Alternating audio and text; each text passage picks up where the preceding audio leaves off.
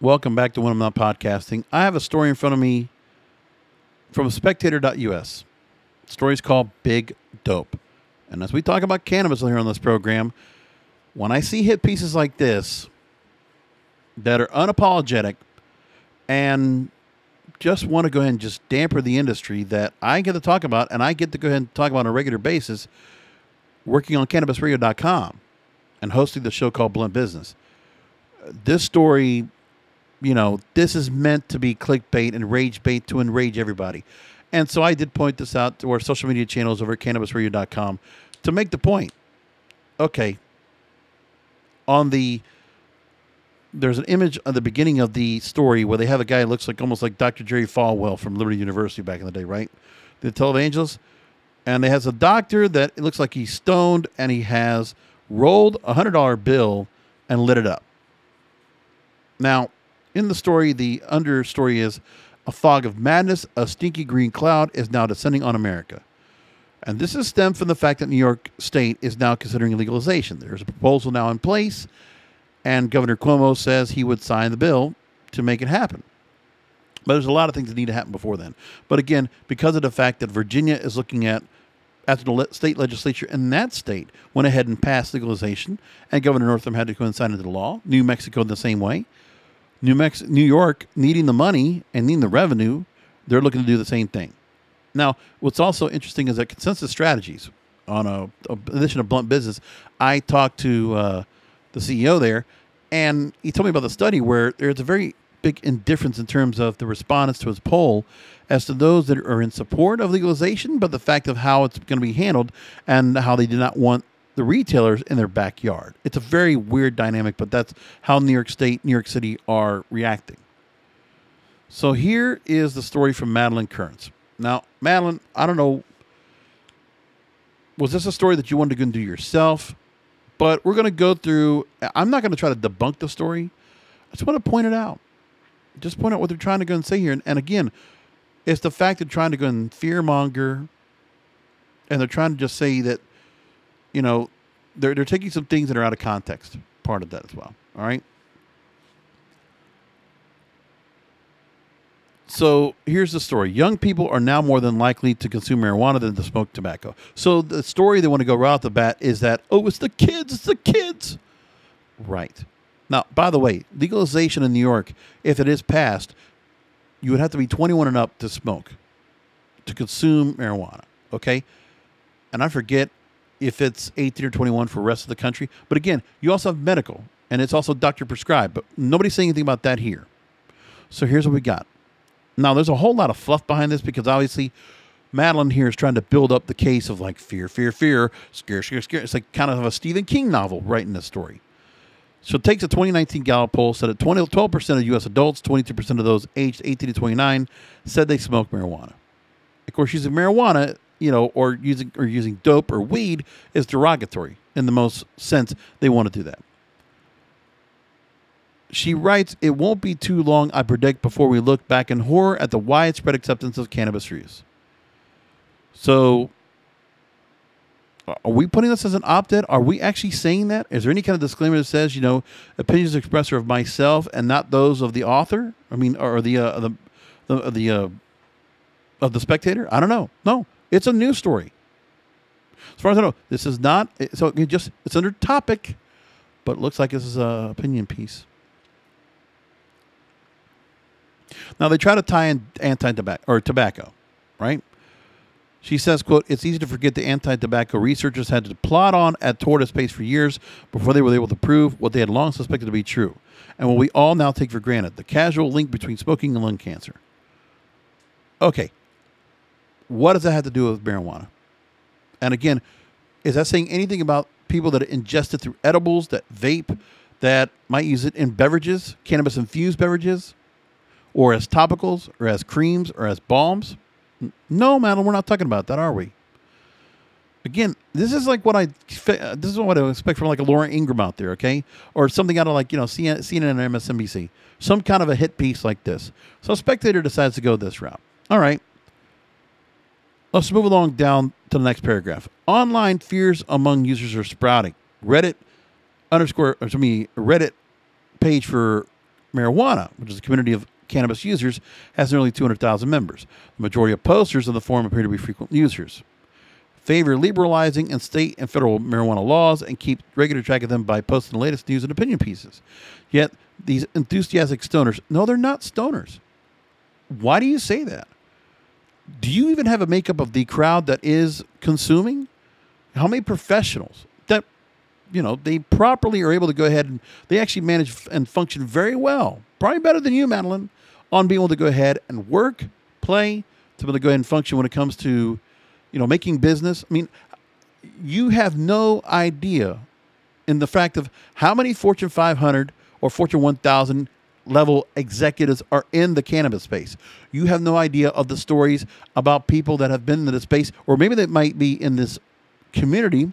The fact that they know that people have been helped or have been given some kind of solace because they had loved ones that were hurting, epileptic seizures, having issues with pains, arthritis, Alzheimer's, a lot of different things. It might not be the overall cure, but it is something that's a coping mechanism. But no, we're not going to talk about that, Madeline, are we?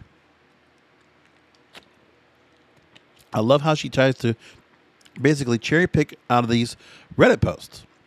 Enthusiastic stoners. So we're going to call them names now, Madeline. Okay. One 21-year-old, for example, complains of his strange effects he's been having on the drug. He's always loved weed. It's one of his favorite activities. Listen, he's an enthusiast. Okay, you pick somebody that just really enjoys it. Now, he says he's recently been getting terrible chest pain that feels like a knife being stuck right under my first rib on the left side of my chest. The hospital has no answers, does Reddit.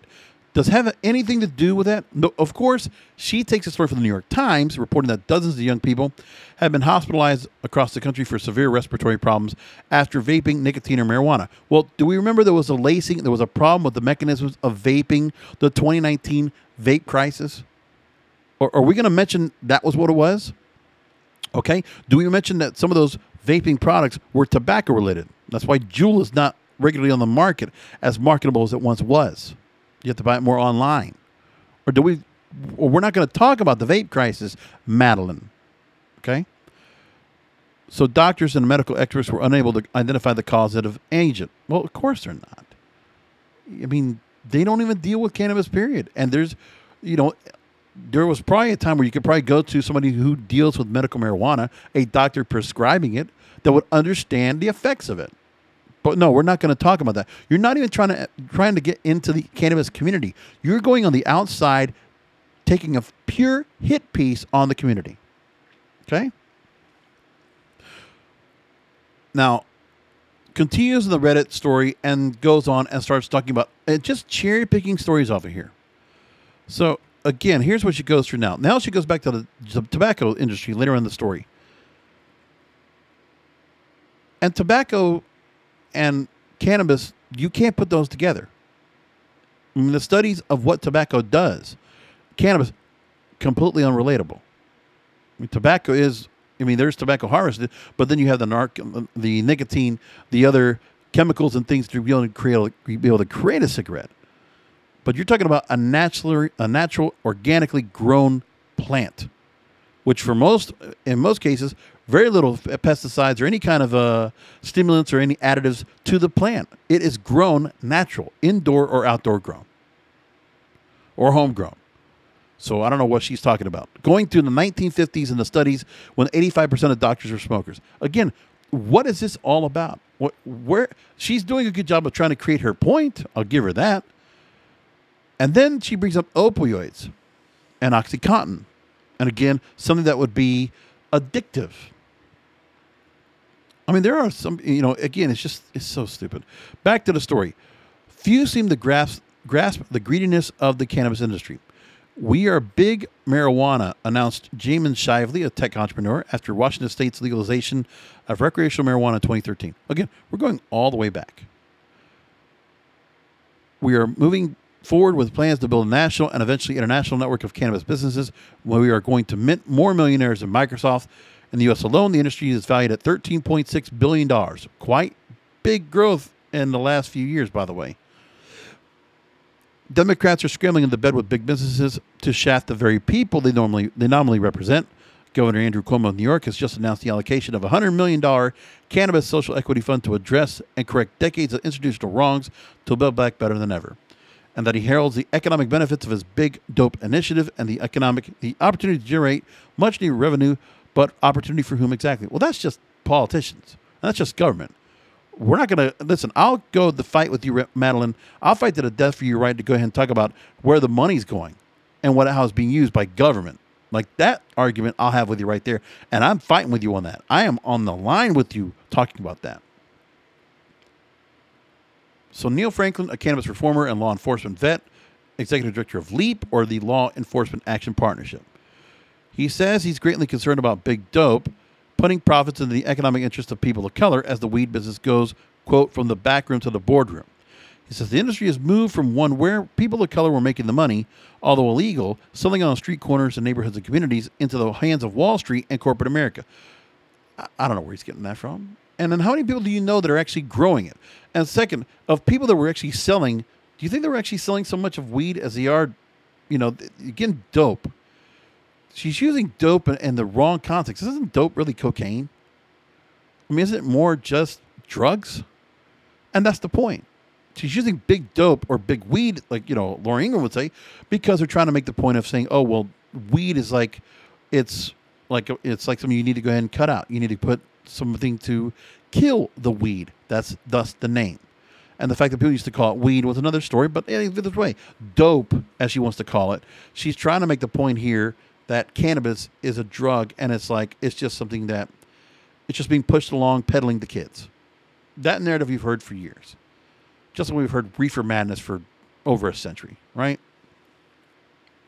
So she found somebody that was in support, Law Enforcement Action Partnership.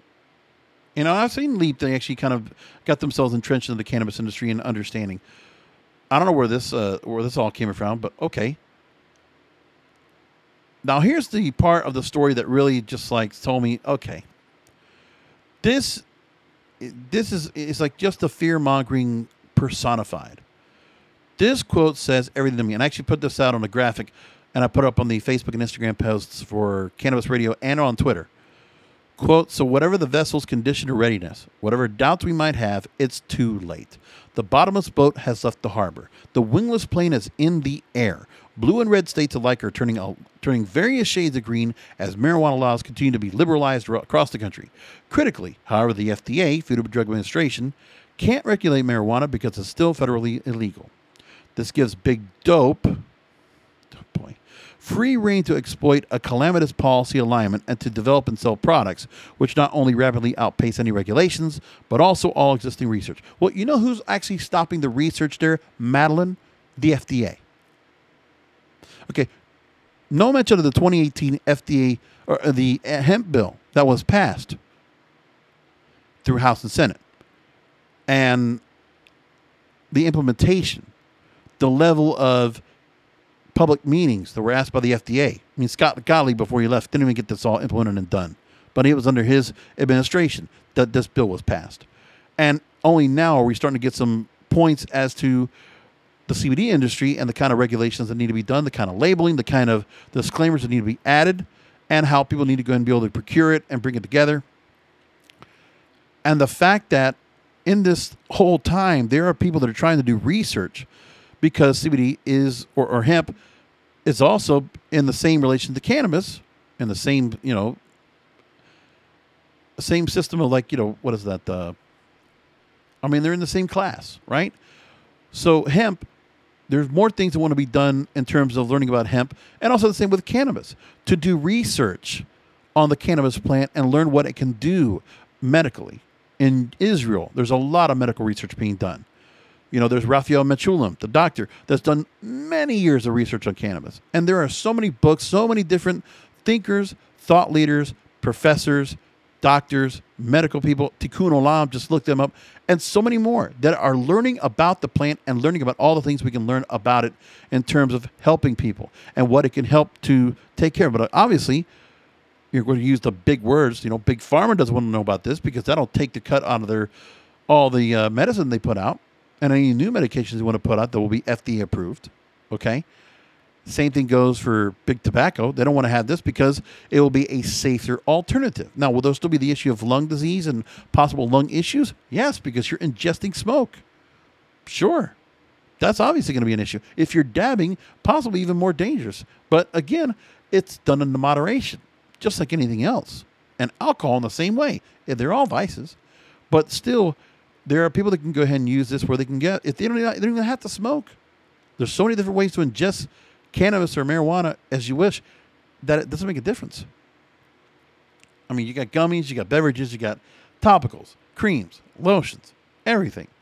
It's so many different forms, so many different potencies, water soluble through nanoemulsion, and done with so much overabundance of compliance and safety measures done above and beyond the levels of every state, Madeline.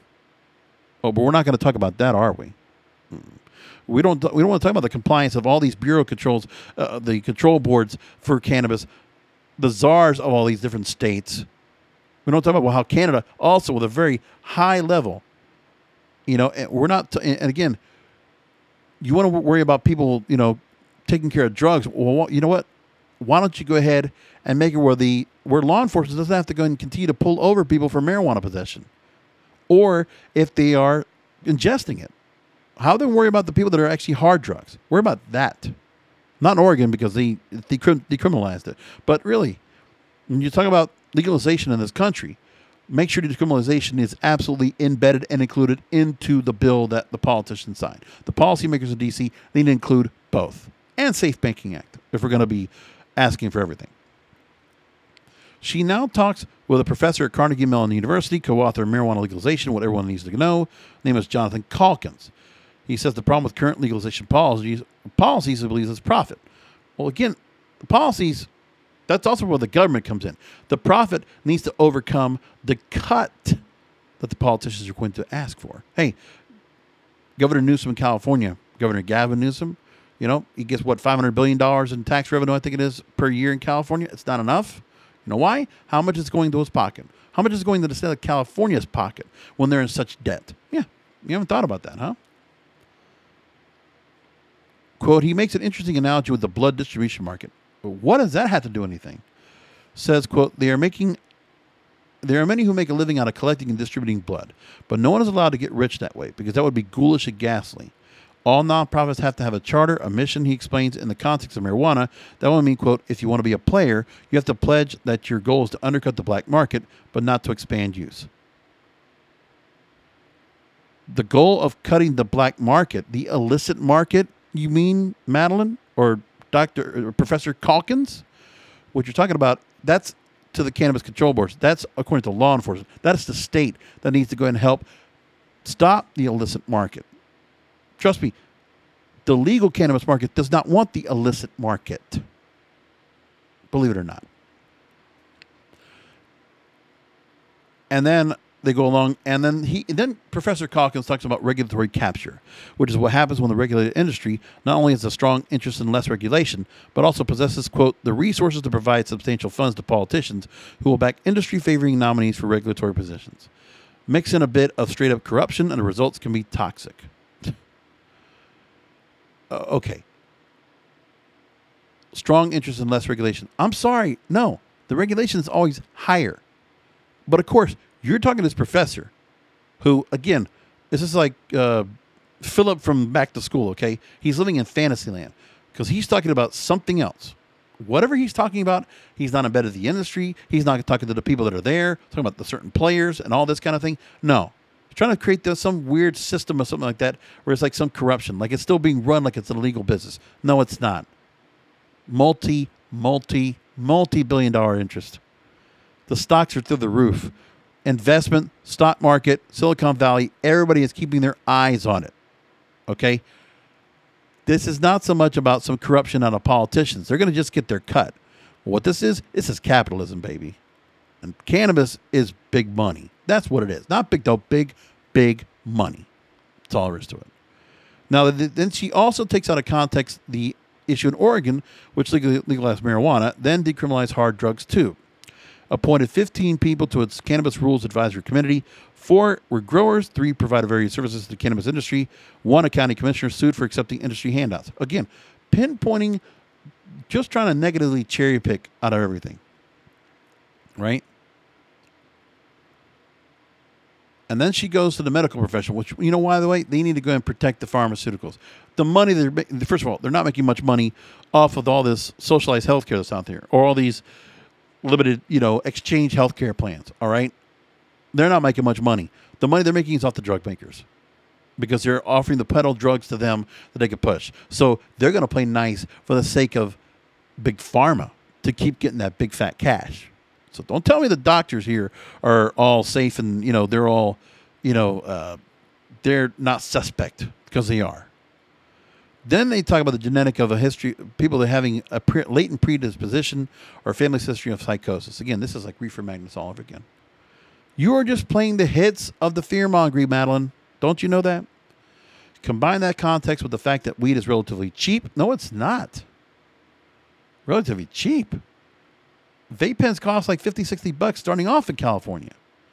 And, you know, for ounces, I don't even know how much they are. But again, for the high quality grade of cannabis you're getting right now, that's not cheap.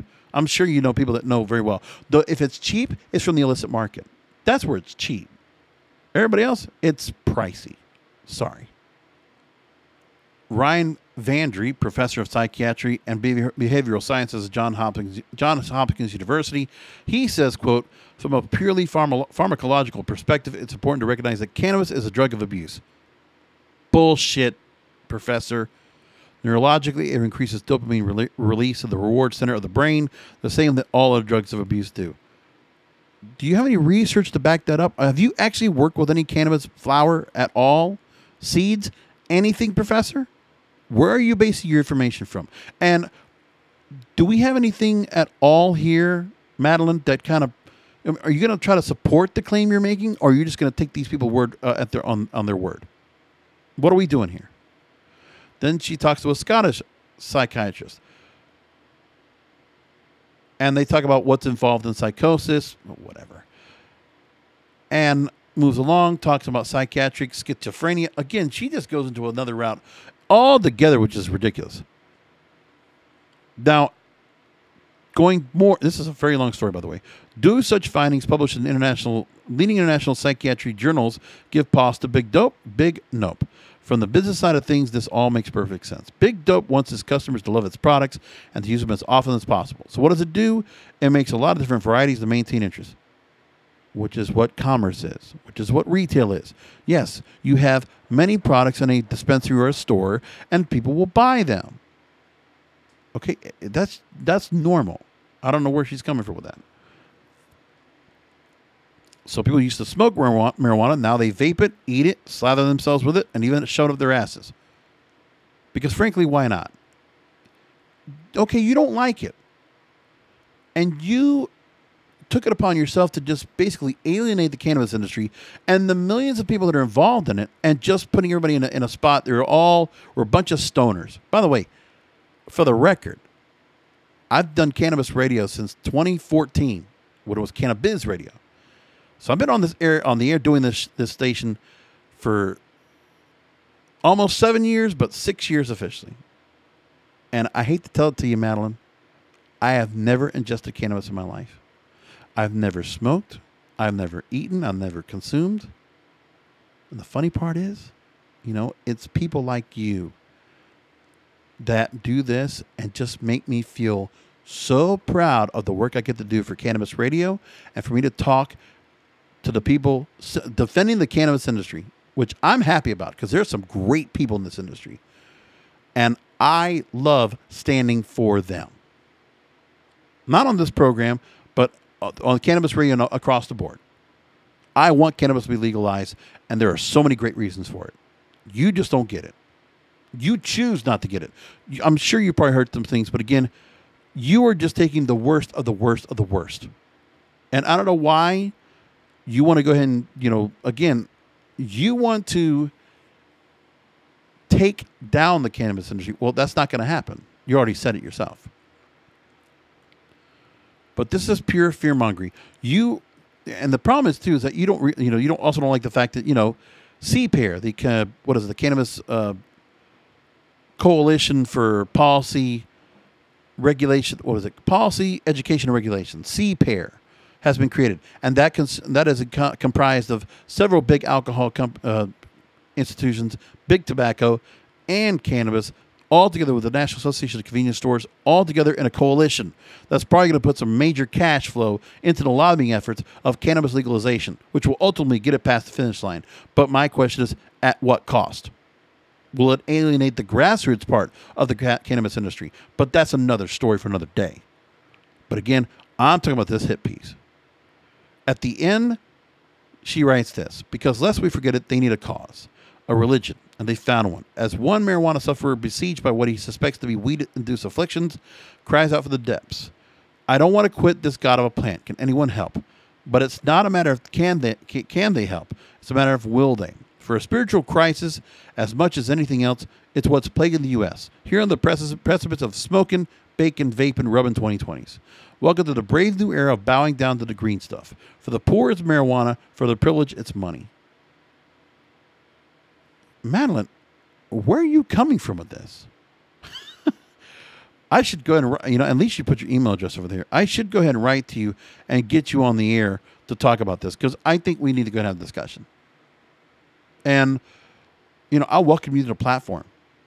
You want to be on this little small platform when I'm not podcasting, or you want me to put you on Blunt Business where we got a big audience? I'll do either or. We'll talk about it. I like to see what you're going to come from, right? I'll prepare an interview for you. I'm going to write to you. I'm going to see if you want to come on. And trust me, I will be as open and as cordial and as friendly as possible. And I will not be intoxicated. And I will give you the opportunity to go and say your word. And we can have a nice little debate and discourse all about it. And I hope you will take me up on my offer.